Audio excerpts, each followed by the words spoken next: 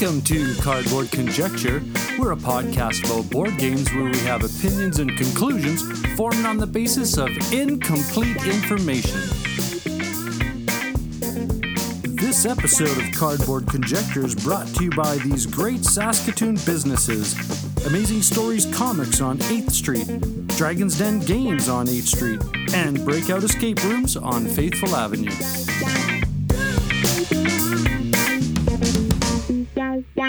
Hey, how's it going, eh? This is What You've Been Playing Wednesday, and this is a special weekly episode where a bunch of us content creators come together and let you know what we've been playing recently. And we've been playing some cool stuff recently. And on this episode are of Dice and Men, Mr. Rao Rants and Reviews, The Meeple Dungeon, Meeple and the Moose, Dice and Dragons, the Bridge City Board Gamers Community, and Cardboard Conjecture. And as always, please take the time to have a look at the links to the What You've Been Playing Wednesday cast. And as I say all the time, please enjoy.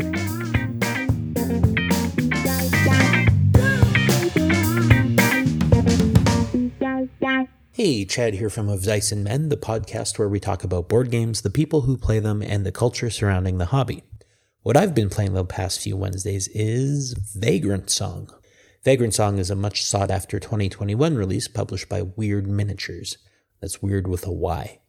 It's a boss battler in the same vein of Townsfolk Tussle and Kingdom Death Monster, where you play as characters put through several encounters against overpowered bosses in the hope of progressing through the campaign. Where Vagrant Song differs is its theme. Each player is one of 6 available vagrants, characters who find themselves aboard a ghost train of sorts, trying to get to the next town.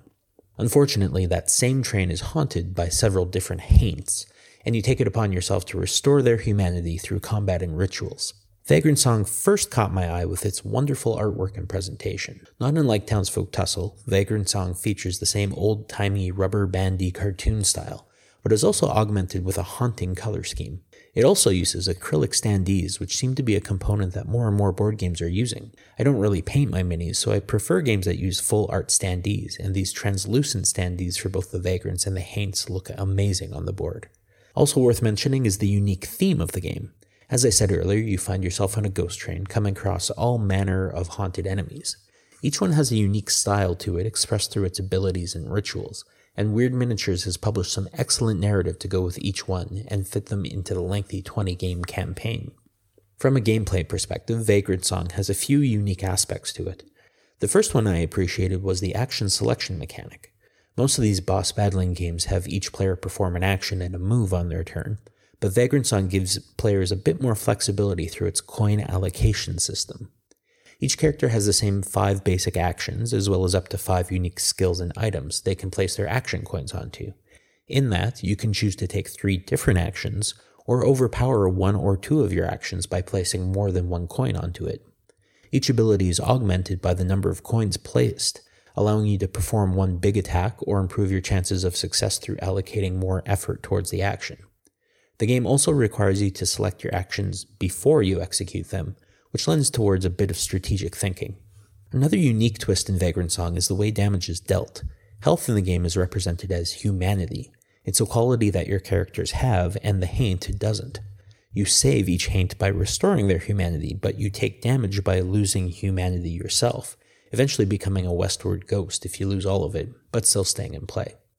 This gives the neat side effect of all your skills and items being used for both damage and healing, only restrained by who the skill allows you to target.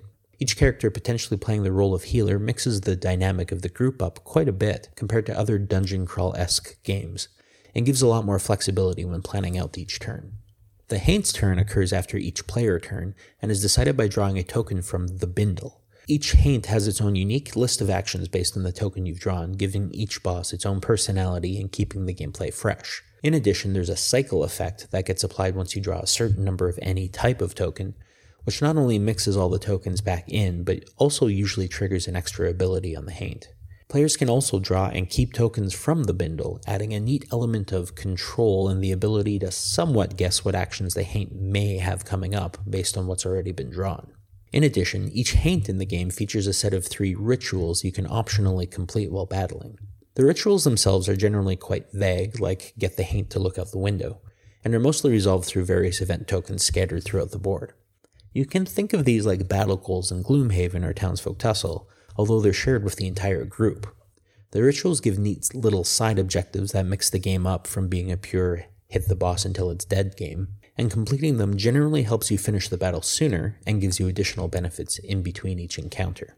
All that said, Vagrant Song didn't really land with me the way the other boss battling games in my collection have. It's a genre of games I quite enjoy, but I found there were a few small parts of Vagrant Song that I didn't quite enjoy as much as the other games I've played. My principal complaint could be summed up as this: your characters aren't the star of the game. In most boss battling games, your character is a major part of the gameplay. You'll spend a lot of time gearing up, finding synergies between the inherent abilities and the items you have available, and generally discovering or embracing a particular playstyle to use. In Kingdom Death Monster, for example, you might have a melee-heavy unit with lots of armor and some close-range weapons that can do a lot of damage, or you could go ranged and make sure you can move as quickly as possible. In Townsfolk Tussle, you might get feats of metal that require you to wear as little armor as possible, or gain a piece of unique gear that allows you to fly around the map. The amount of control you have over your character's direction and the reward of having that character do well in an intense battle is a lot of the fun of this style of game, or at least it is for me anyway. In Vagrant Song, the ability to customize and tinker with your character is quite limited. The end of each battle gives you the chance to gain a maximum of 2 skills in one item, and that's shared with the entire group. And that's also at a big cost to the other in-between actions. Unused skills and items are placed into a shared pool, so as you play, the opportunity for customization opens up a bit, but it's a slow road to get there. And the real Achilles heel of this approach is in the balance of the skills themselves. Without too many spoilers, the campaign of Vagrant Song has you making a choice between 3 paths early in the game. Once you finish one of the paths, you can then choose from one of the remaining ones, playing the levels you missed before. Eventually you get to the final boss and take them on last. While this is a neat approach, it comes with the downside of character balance. Because you can't guarantee the path that the characters take, you can't really scale the skills that they gain along the way. Giving them a big impressive skill at the end of the first path would make the second path really easy. Although there are a few big skills you gain while you play, they're mostly a mathematical balance between range, damage, and effectiveness. Something that restores 5 humanity might have limited range or require a 5 or higher die roll to activate. Through this, I found most of the time we acquired new abilities, I wasn't particularly incentivized to switch them out for the abilities my character was already using successfully, reducing even further the feeling of my character's customization or growth. And because you only get 1 or 2 skills at a time, you rarely want to swap out anything new with your character because you already have a system in place. Vagrant Song has wonderful writing and interesting bosses and a lot of unique skills and cards and the like. Everything you'd want from a boss battling game, but I found as characters in this world, you are more along for the ride than anything else. I really enjoyed the presentation of the game and solving the puzzle of each haint's play through rituals and combat, but the campaign experience where my characters grew and improved through hours of play felt lacking compared to other games in the same space. I'd almost rather play the game as a bunch of random one-off encounters with random characters, where part of the puzzle would also include how to take advantage of my new character build. Because of that, I'm not sure it's a game that will have much staying power with me or my group. Well, outside of that, we have another podcast recording lined up for the next week or two where we discuss how to shepherd other friends into the hobby. You can catch that in our 5-year back catalog of episodes by searching for Of Dice and Men on your favorite podcatcher of choice. Have a great week.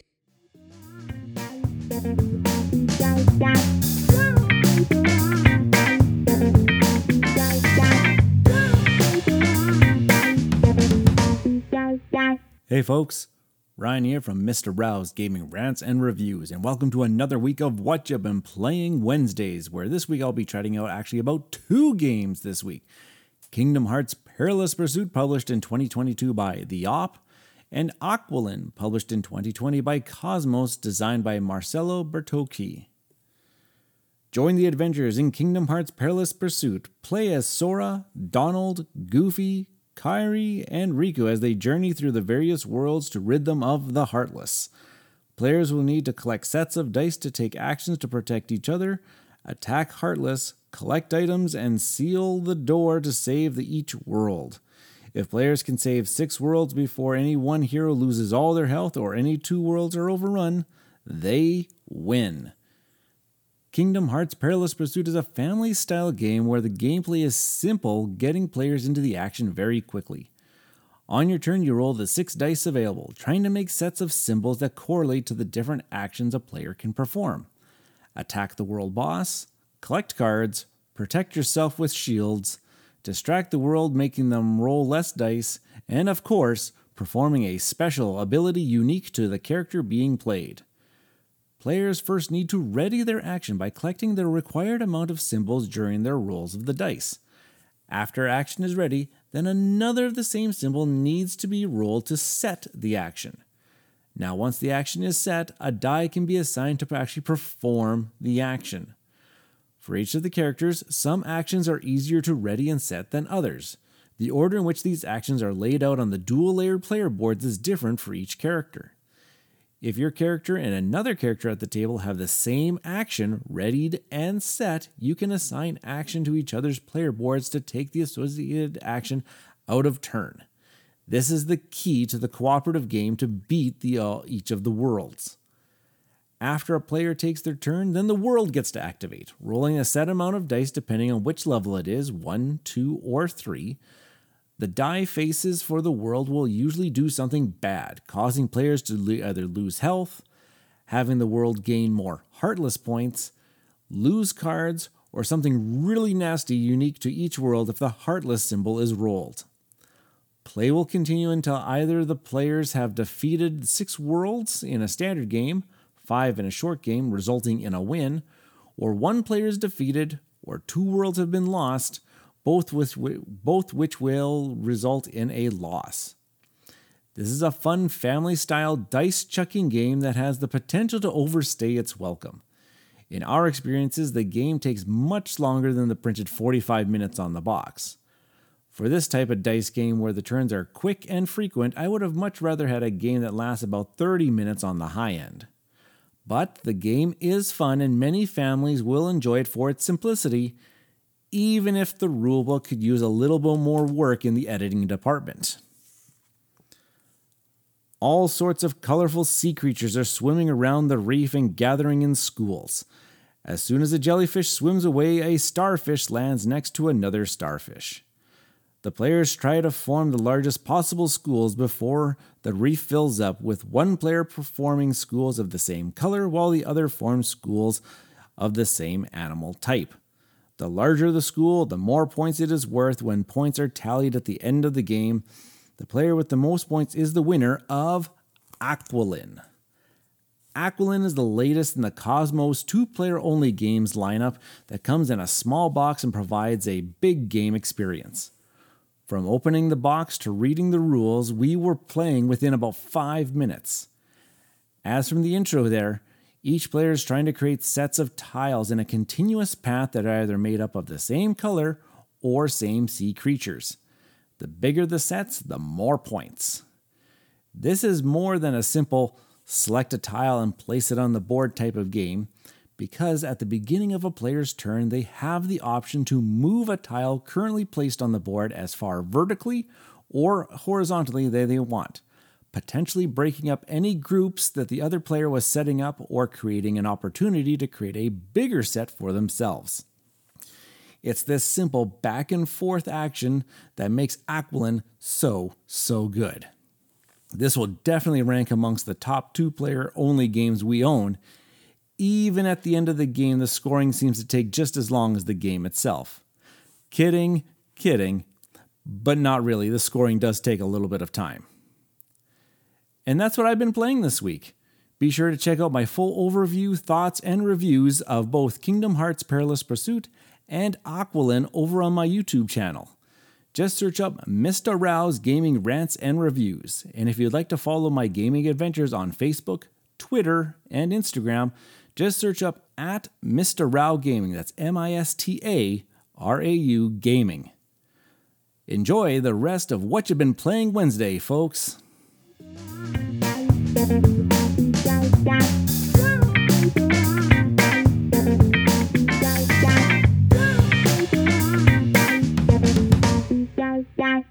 everybody. It's Rob and Anna Marie from the Meeple Dungeon. Hello. And we are back again recording for the What You've Been Playing Wednesdays podcast. This week we have 2 games to talk about. What's the first game we're going to talk about, Anna Marie? The first game we're going to talk about is Tranquility, designed by James Emerson, art by Tristram Rawson, and published by Board Game Hub and Lucky Duck Games. Yes, Tranquility. This is a game I did not know a lot about until you brought it home. And this is just a little card game. It comes in a kind of a 4x4-inch square cube. Yeah. And it's square little cards that come in this box.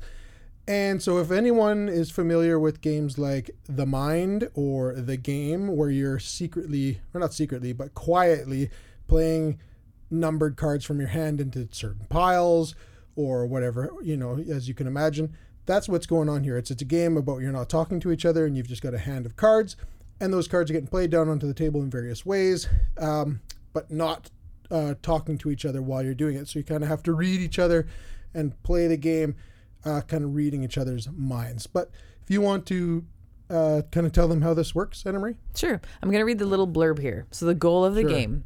You will attempt to find your paradise island on the good ship Tranquility. To do this, you will need to fill the entire 6x6 sea grid with island cards and have played 1 start and 1 finish card. You all win if you complete the grid and have placed a start and finish card, living out your days on an island paradise. You all lose if a single player can no longer play or discard any cards, causing the ship to be lost forever. Yeah, so you have, what are the cards, 1 to 80? 1 to 80, so there are 80 cards so in the there's deck. 80 cards, all unique. Yeah, and you lay them out in a, or you're not laying, you're going to end up laying them out in a 6x6 grid. And and the game comes with these cards that you lay out as a border to give you a 6x6 grid. It's really kind of awkward. It just kind of shows you. It's the only way they could do it without providing a playmat. Yeah. But this is the type of game that requires a playmat. They would just make things really it would be easy, useful, simple, and clean. Yeah. Because when you're doing this, the cards are kind of knocking around and spinning around. So I mean, it's doable. Yeah, it doesn't require require it, but it would be nice. It would be nice for sure. So this game, there are 5 what you call finish cards. They have finish written on them that get shuffled into the deck, and then you shuffle all the cards. You deal out the whole deck to however many players. So it goes 1 to 5. We're each getting 40 cards. Yes. Yep. And then once all of the decks have been dealt out, then you take one start card for each player that's playing, and you each put it into your own deck. You shuffle it up. So every player will have a start card, but the finish cards could be anywhere. Yep.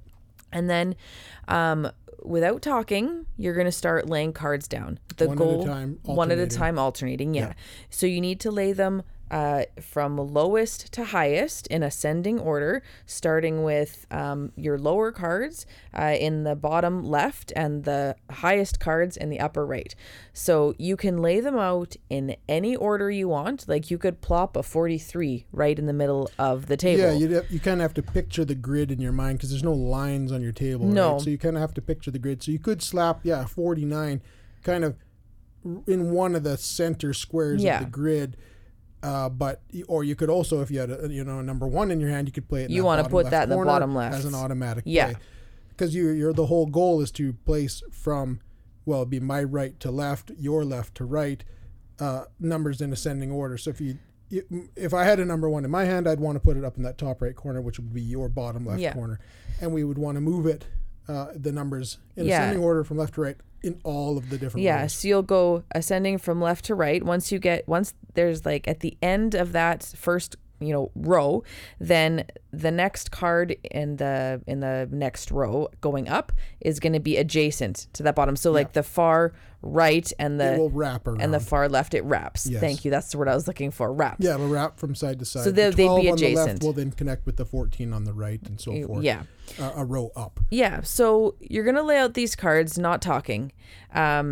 When somebody lays the start card on the table, whoever it is, that's the only time you communicate. You're going to have to, between the number of players that are playing, collectively you're going to have to get rid of 8 cards. So if it was a 2-player, it could be 4 and 4. If it was 3-player, it could be 3, 3 and 2. Like however you decide you want to do it, and then no more talking. And then you're just going to lay them out. Whenever you start to have cards that are getting laid down adjacent to another card, that's so let's say I had a 43 in the middle of the table, and then another turn I picked up and I had a 45. So I'm going to lay that 45 right adjacent to that 43. Yep. So there's a 2-point difference, like 43 to 45, 2, right? Yep. So then I would have to discard 2 cards. If I had a 43 and then I laid a 44, I would only have to discard 1 card.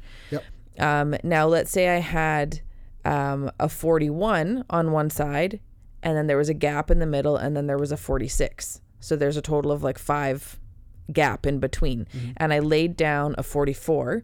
I would have a 1 gap on the one side, 44 to 45. And then I would have a 4 gap or 3 gap on the other side, 41 to 43. Mm-hmm. You only have to discard the lowest gap. Yeah, you so see I would which only, one you're closer to, yeah, and you go with that one. and you would yeah. just discard 1. Yeah.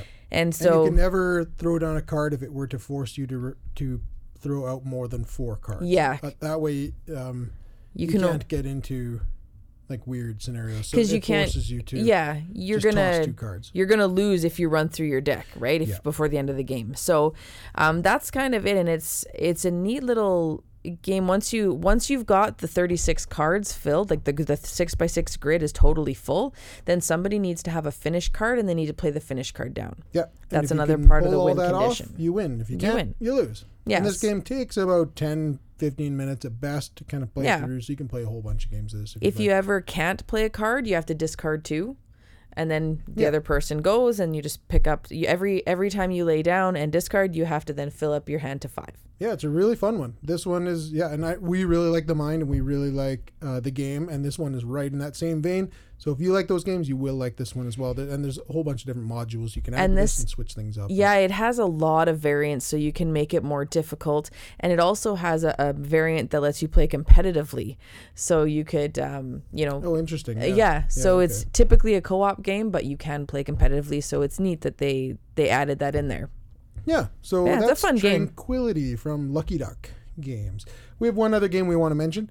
We're not going to go full into this, but we've been playing Mantis Falls from Distant Rabbit Games. This game is an awesome 3-player social deduction hidden role game, hand management game, sort of. And so the premise of this one is that you've witnessed some nefarious act happen, and you're trying to escape the town of Mantis Falls.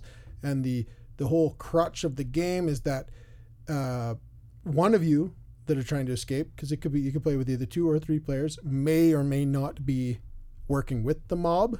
Yeah. And so you're trying to escape, and the whole while where you're not sure if you can trust everybody at the table, and you're working together to get there, and you might get assassinated. You might get dead. Along the way, depending on whether or not that role was handed out, because you can get, at the beginning of the game, you get witness cards and assassin cards dealt out, and there's only ever one assassin potentially at the table, but it might not be. So you might all be on the level, you might not. Really cool, interesting game that we are going to discuss in a full review on our next episode of the Meeple Dungeon Podcast, episode 32, which will be coming out later this week. So stay tuned for that. But we got to run. We will see you next week. Cheers. See ya.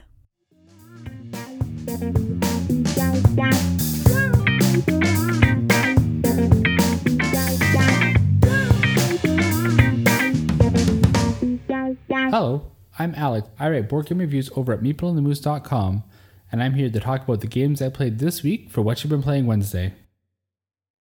The first game I played this week was Agricola by Uwe Rosenberg, released way back in 2007. Agricola is a worker placement game, sometimes affectionately referred to as Misery Farm. In Agricola, you'll begin with only 2 workers and a wide open field. Each turn, you'll place your workers on action places to take the corresponding benefit or receive resources, all in an effort to improve your farm and to not starve. The term Misery Farm, I think, was derived due to the tension and stress that can be induced when playing Agricola. It can be difficult to try to balance your short-term goals of making sure your family is fed and you have food for the winter versus your long-term goals of trying to build a better house and get some kind of engine rolling. What really makes Agricola sing is that at the beginning of the game, you'll receive 8 occupation cards and 8 minor improvements. Each of these cards will give you benefits, or they'll improve your actions in some way. Generally, the player who is able to find a great combo within these cards and really use these aspects to the full potential is the player who will win the game. In this game, 3 of us had similar scores at 13, 25, and 27,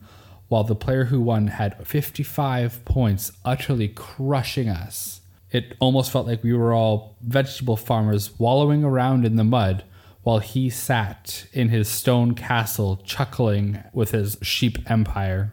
Another game I played this week was Burgle Bros by designer Tim Fowers. Burgle Bros is a cooperative game released back in 2015. In Burgle Bros, players assume the roles of members of the crew trying to pull off a robbery. Players need to work together because if they don't, they'll get caught by the guards, and every single one of them is a dirty snitch who would rat each other out without a second thought. Burgle Bros has 3 floors set up at the beginning of the game. Each one is a 4x4 grid of tiles with wooden sticks dictating the rooms. On your turn, each player can choose to peek or move between these tiles, exploring each of the rooms. Every room has an effect. Some will have alarms that will attract the guard. Some will be secret rooms that you can enter in through the walls. Some will be atriums and foyers, which are easier for the guard to catch you. You'll even find laboratories where you can find secret tools, or lavatories where you can hide in the stalls to avoid detection by the guard. The goal is to find the stairs and the safe on each floor. And once you find the safe, you need to add some dice to that safe and roll the dice in order to crack it. As the game goes on, the guard moves more and more every turn. And the goal of the game is to crack all 3 safes and escape out to the roof with all the loot. Burgle Bros is one of my favorite cooperative games and one of my wife's favorite games of all time. Every time it comes out, it feels thematic and tense as we're all dashing around corners trying to make sure that we're not the ones getting caught by the guard. This particular game ended in success, although I could feel the frustration of one player during this game where the best move for him was just to wait around on the second floor out of the way so that the 3 of us could crack the safe on the final floor. It's mildly frustrating, but with a co-op game, everyone feels involved in everyone else's turn, making discussions and decisions that benefit the whole team. I love Burgle Bros because it feels thematic, especially if you have an accompanying soundtrack that you can put on during the game. If you haven't tried Burgles before, I highly suggest you give it a try.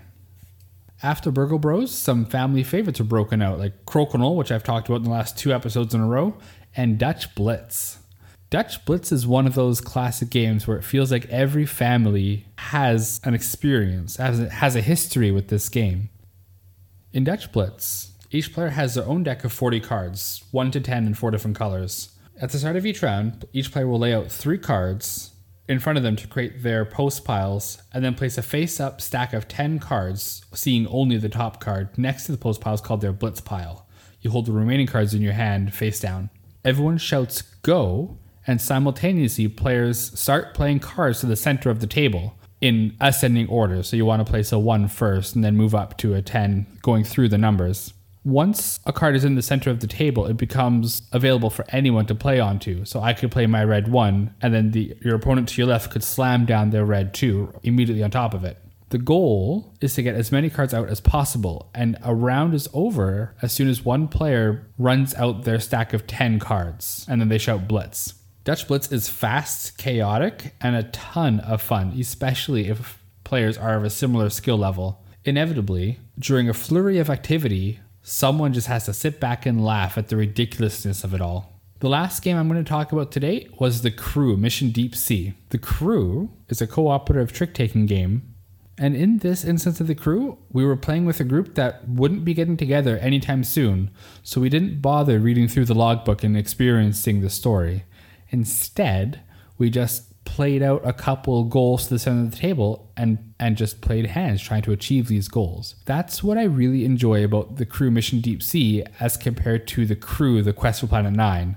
The Deep Sea version feels a little more casual, or at least has the opportunity to be more casual, as you could just deal out some goal cards and play this silly game as you're eating charcuterie and having a good time.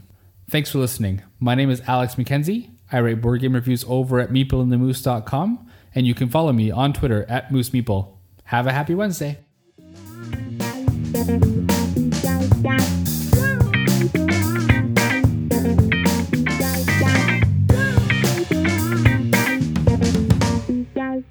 What up, gamers? I'm Jason from Dice and Dragons, and today I'm going to be talking to you about Libertalia Winds of Galecrest, published by Stonemaier Games. It's for 1 to 6 players, ages 14 and above, and plays in 45 to 60 minutes.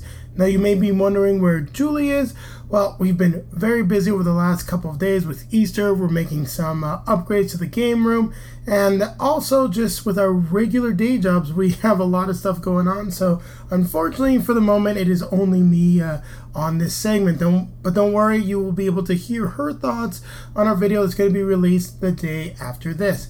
So, Libertalia Winds of Galecrest is a re-theme because they changed up the theme a little bit. It's no longer just Pirates and Sky Pirates, and a reworking of the original Libertalia that was released in 2012. In this game, what you're going to be doing is placing dispatching crew members from your skyships to an island in order to bring back loot and hopefully be the pirate that at the end of the game ends up with the most doubloons. Now, different loots that you will acquire will have different effects. Different crew members have different effects as well. The way things will work is that you will place them on the table in a specific order based on their ranking. So it's going to go up in ascending ranking. Now, if there's ever a tie, depending on your reputation, the player that has the highest reputation will be the one that goes to the right, as they are the ones that get to pick loot first during the dusk phase. What will then happen is the morning abilities will then trigger, going from left to right, so lowest to highest. Then you go from right to left, triggering any dusk abilities. And after that, you will then bring your crew to your ship. If you happen to have any nighttime abilities, they will trigger at that point. There are also anchor abilities that will affect endgame scoring that will trigger at the end of a voyage. Now, each voyage is a different length, with your first voyage being 4 days, and then the second one 5 days, and the third one 6 days. So there you have it. That's what you will be doing in the game. Now, what did I think of this game? I actually really like the components, the theme. I think everything fits really well. Julie and I enjoyed watching the game on tabletop with a higher player count. Unfortunately, for the moment, we've only been able to play this game at the low player count of 2. Now, there is a new 2-player variant that did not exist with the original game that came out in 2012. This is entirely new for this version. There's also solo mode, which we haven't experimented with yet at all. So really our thoughts and my thoughts right now in this segment are focused on that 2-player version. You have what is known as the midshipman tile, which goes over the second and third positions on the board, and if someone has their character to the left, so the lowest ranking character, the player to the right, as long as they're to the right of the midshipman, you're going to be able to trigger an effect will let you discard loot. Can also happen if both players play 2 low ranking characters. The one that is higher, unfortunately, loses a chance at some good loot. So this is to balance the game out because it's really designed for 3 players with some take that elements and ways to block other players. And while I did enjoy the way that it works overall, depending on the side of the board that you're playing at, there's the more friendly side and the nasty side. There's also a way for you to mix up the different powers between both sides. It's highly confrontational as a 2-player game. Every player has perfect information, which means that if you're able to figure out the best combo, and there is probably one mathematically, numerically correct combo to play, depending on the cards that are revealed, you'll then be able to automatically pretty much win the game. Now, also, if each player is playing the same cards all the time, the player with the highest reputation is going to benefit more. So I just feel that a lot of the choices and strategy is very limited at 2 players because it's really more of a heads up style of game, and you're not taking into the larger context of more players, more cards, and people just seeing things differently and having their own strategies based on how they think the best way to win is. So without that extra level of randomness coming from players potentially messing up what you think your scheme is going to be and going in terms of a heads up mode, it's just a little bit more confrontational than what Julie and I like to play. That being said, it's not a bad game. However, in terms of 2-player games, especially 2-player heads-up games, I feel that this falls short of other games that we'd rather play. Some of them being longer, some of them being shorter. In this case, there are a couple of Stonemaier games that are competitive that I would rather get to the table, such as Wingspan, Red Rising, even though it's longer, Tapestry, those are just more experiences that we enjoy. The heads up, very combative, and take that nature of the game depending on the side of the board and the way the cards come out is something that doesn't really work for us. That being said, I think it's a solid game and something that a lot of people are going to enjoy getting to the table on their game nights. So I think I've talked enough about the game, and with that being said, I'm going to remind you to keep playing games.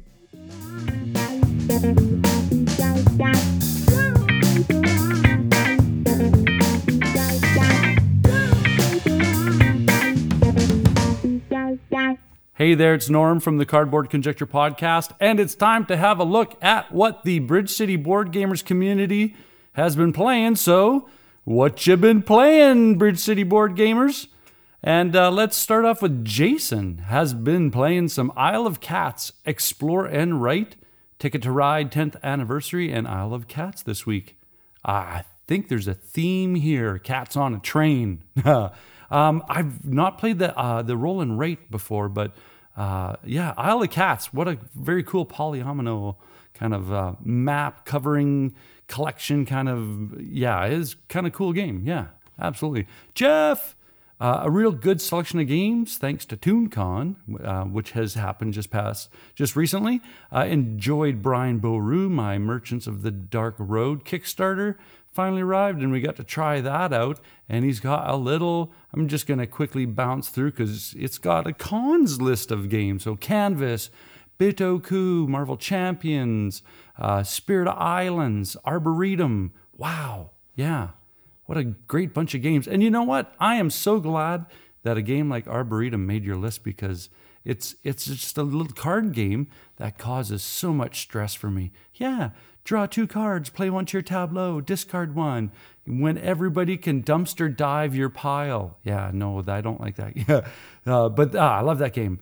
Marianne, let's see, Cylon, which looks like a very cool... Oh, this is the game about thematically based on tea. Yeah, very cool. And Kahlua, again with the... And I see King of Tokyo right underneath there, so... Wow, that's a breadth of games, definitely.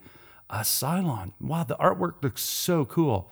I'm gonna have a look at that. And there's a tile laying kind of hidden information kind of thing going on. So nice. Moving on, Sarah, Betrayal at House on the Hill, Villainous Smash Up. Cool. Betrayal. I've not played that series. I would love to give that one a try. Hans, too many to write down, so he put a screenshot.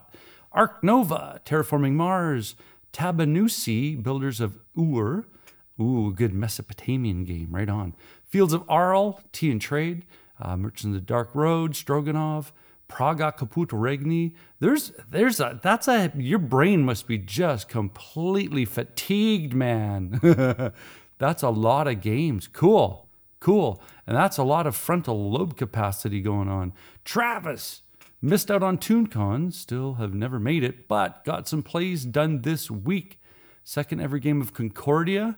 Liked this way better on 4 than when I played it with 3. Yes, you need... Well, if you play with smaller numbers, you got to tighten down that map so that you're like trying to move around in a hallway kind of thing. Maracaibo, and tried out Lisboa last night.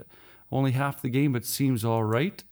Lisboa feels like you want to do... Yeah, I'm reading this. Lisboa feels like you want to do 10 things, but only have time to do 2. You are absolutely right on that. Absolutely. Our game is going super fast, but I'm sure it all depends on the meta of the group playing as well. With this kind of... it's kind of like Great Western Trail. Yeah, there's a lot of decisions that lead into future decisions that you're not aware of. Scott, lots of Marvel Champions, preparing to start a new campaign box of Sinister Motives. I believe Ryan from Ryan Rants and Reviews started the Sinister Motives, and according to the Twitter, highlight of the week for Scott was the continuation of our ongoing D&D campaign, in which our GM took us on a side quest of his own devise, and which we're only part through. Hugely looking forward to continuing it tomorrow. Right on. As I'm reading this, I'm thinking, hey, I've got my session coming up. I can't wait. Yeah, to get to meet a freet. I'll let you know how that turns out. Eli, lots of Unmatched, a little more Monolith Arena and Dead Reckoning. Unmatched is awesome. What a fun little skirmish game because everyone's unmatched. Rebecca, played a lot of cribbage. Yes, I've been playing a ton of cribbage online on Board Game Arena, weirdly enough. And you know what's so fantastic? It does the counting for you. 15-2, 15-4, 15-6. Triple run of 3. Okay. Michael, sigh. Nothing the last few weeks. Life has been busy. Bought into Sky Tier 100% and still fully up to date with Marvel Champions. Also bought Destinies to play with my daughter. Just need to get everything to the table once life calms down a bit. Yes, absolutely. Can't wait for like group face-to-face gaming to happen when everybody feels comfortable. That's the caveat there. Garth, I had a fantastic time at ToonCon last weekend. Learned Zaya, Legend of the Driss. Oh, that was you guys playing Zaya. Right on. Architects of the West Kingdom, the first time not on computer. Terraforming Mars, way better in person than on PC. Yeah, you just reinforced what I said. Cool. There you go. That's what the Bridge City Board Gamers community has been playing. And myself, I've been playing a couple of games I want to talk about. The first one is, first one is a big shout out thanks to Ryan for always pointing out how awesome this game is. And I have it on my shelf, and I think he knows what I'm talking about. I've had it on my shelf since I bought Marvel Champions. I bought Marvel Champions and this game I'm going to talk about at the same time, and I finally got off my shelf now. So there's a timeline context, and that's Arkham Horror, the card game. And it is, now I have the Lord of the Rings card game, I have Marvel Champions, and now I have Arkham Horror, which is that kind of trilogy. Lord of the Rings is nightmarishly hard, at least for me, because I'm not a Magic player. I'm not a deck building kind of I am on the periphery of that card deck building culture. Ryan, huge into it. I mean, he Pokemon with his kid, and he had Dragon Ball, and so my brain doesn't understand the deck building part, but my brain understands and loves strong story. And man, Arkham Horror, I think I might have avoided it for a while just because of the whole. I'm not 100% bought into the whole Cthulhu thing, right? But this doesn't push the gas pedal on the Cthulhu. This pushes the gas pedal on horrificness, and I mean, this could be supernatural thematically, like the TV show, in regards to the occultish thematic elements in it. And again, I've never read Lovecraft and that whole thing, so I'm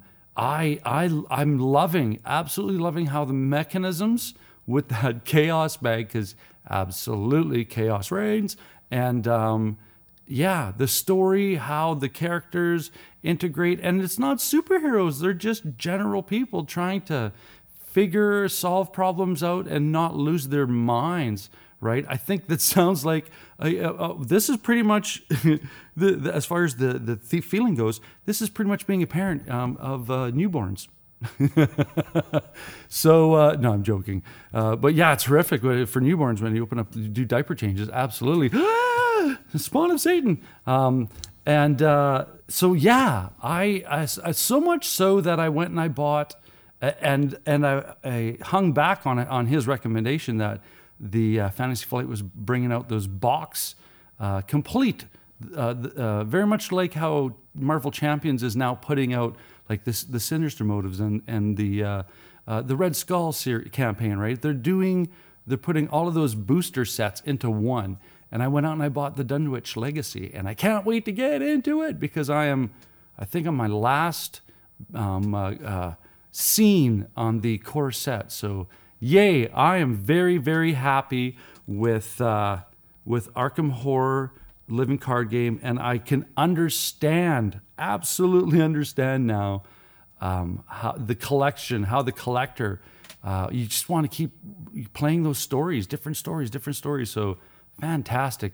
And I haven't even gotten into I'm only on one character, so I haven't even looked at any of the other characters and how dimensionally cool and asymmetrically wonderful they can be. So yeah, that's awesome. The next one I really quickly want to touch on here is Three Sisters. It's sitting right in front of me. And this is Ben Pitchback and Matt Riddle and their brand new publishing company called Motor City Gameworks. I keep forgetting to say GameWorks. I always say games, but no, Motor City Gameworks. And I was privileged to have the opportunity to speak to Matt and talk to him about what I love about the Designer Series, and it's absolutely, it's just for me, because it's I mean, I hope everybody loves what's happening from it, but me being a little selfish here, I have questions that I want to ask because being an instructional designer, I love watching the making of shows more so or just as much as watching the original shows, right? And I think that spawned when I was a kid, and I fell in love with Star Wars, and then they came out with, hey, this is how we made this making of, Empire. I was so engaged into that, which is probably why I want to sit down and talk to creative people and understand their process. And probably the instructional designer in me is trying to see how that works in education. But tangent aside, I've got Three Sisters in front of me, and Three Sisters based off the idea of companion gardening, corn, peas, and squash. And it is, from the theme side, absolutely wonderful. From the mechanistic side, it's very similar, or shares the DNA of Fleet the Dice game. And they've kind of let it, metaphorically speaking, they've let it organically grow into what this is now. And there's very big similarities and there's very big differences. The big differences, I think, are where they've put more attention and more influence in. And I think in Three Sisters, the shed, which used to be in Fleet the Dice game, where you had your merchants or your little, your pier, your dock shops, your bait shop, and all that stuff. In here, I think the shed, thematically speaking, are the tools or the potential tools that can help you successfully amplify the different areas of the board. And these areas are the garden. The garden is predominantly where you're going to, grow your points. And then there's perennials, and the perennials, I think they're very familiar with the licenses. As high as you push it, the more that track will benefit you. And if you can ring the top bell, that's where the big victory points are, because it's bottom line, it's a game about victory points. I love how they in Fleet, you roll it out and then you would draft the dice. There's dice drafting in this game, but this game, it applies it on top of a rondel so that it gives you the ability to have 2 levels of actions, which is fantastic. And then, of course, the rounds and the seasons coordinate so well with every round having a little special benefit, because ultimately this game is a cascading joy of feel good about how smart you are. Because there's so many different ways that you can have things synergistically connect. And if you play this enough times, you always care about the outcome, how well you do. But a lot of the time, it's just so much fun seeing how different things can grow together. Again, pardon the pun. So yeah, Three Sisters, absolutely having so much fun with this game. And the solo on it is very well thought out and challenging, to say the least. So yeah, there you go. That's what I've been playing. And once again, thank you so much for taking the time to listen to what we have to say. And a huge thank you to the other content creators who collaborate all the time. In back of my head, I was thinking if I could get some alliteration going there, but I'd have stumbled over myself and fallen into the microphone. But no, thank you so much to all the content creators who contribute every week and make this special weekly episode special, because It's all of us together letting you know how to spend your money. No, actually, I'm thinking of games I have to go buy after reading through the list. So that being said, I have one more thing to say to you. Keep your stick on the ice and take care out there, eh?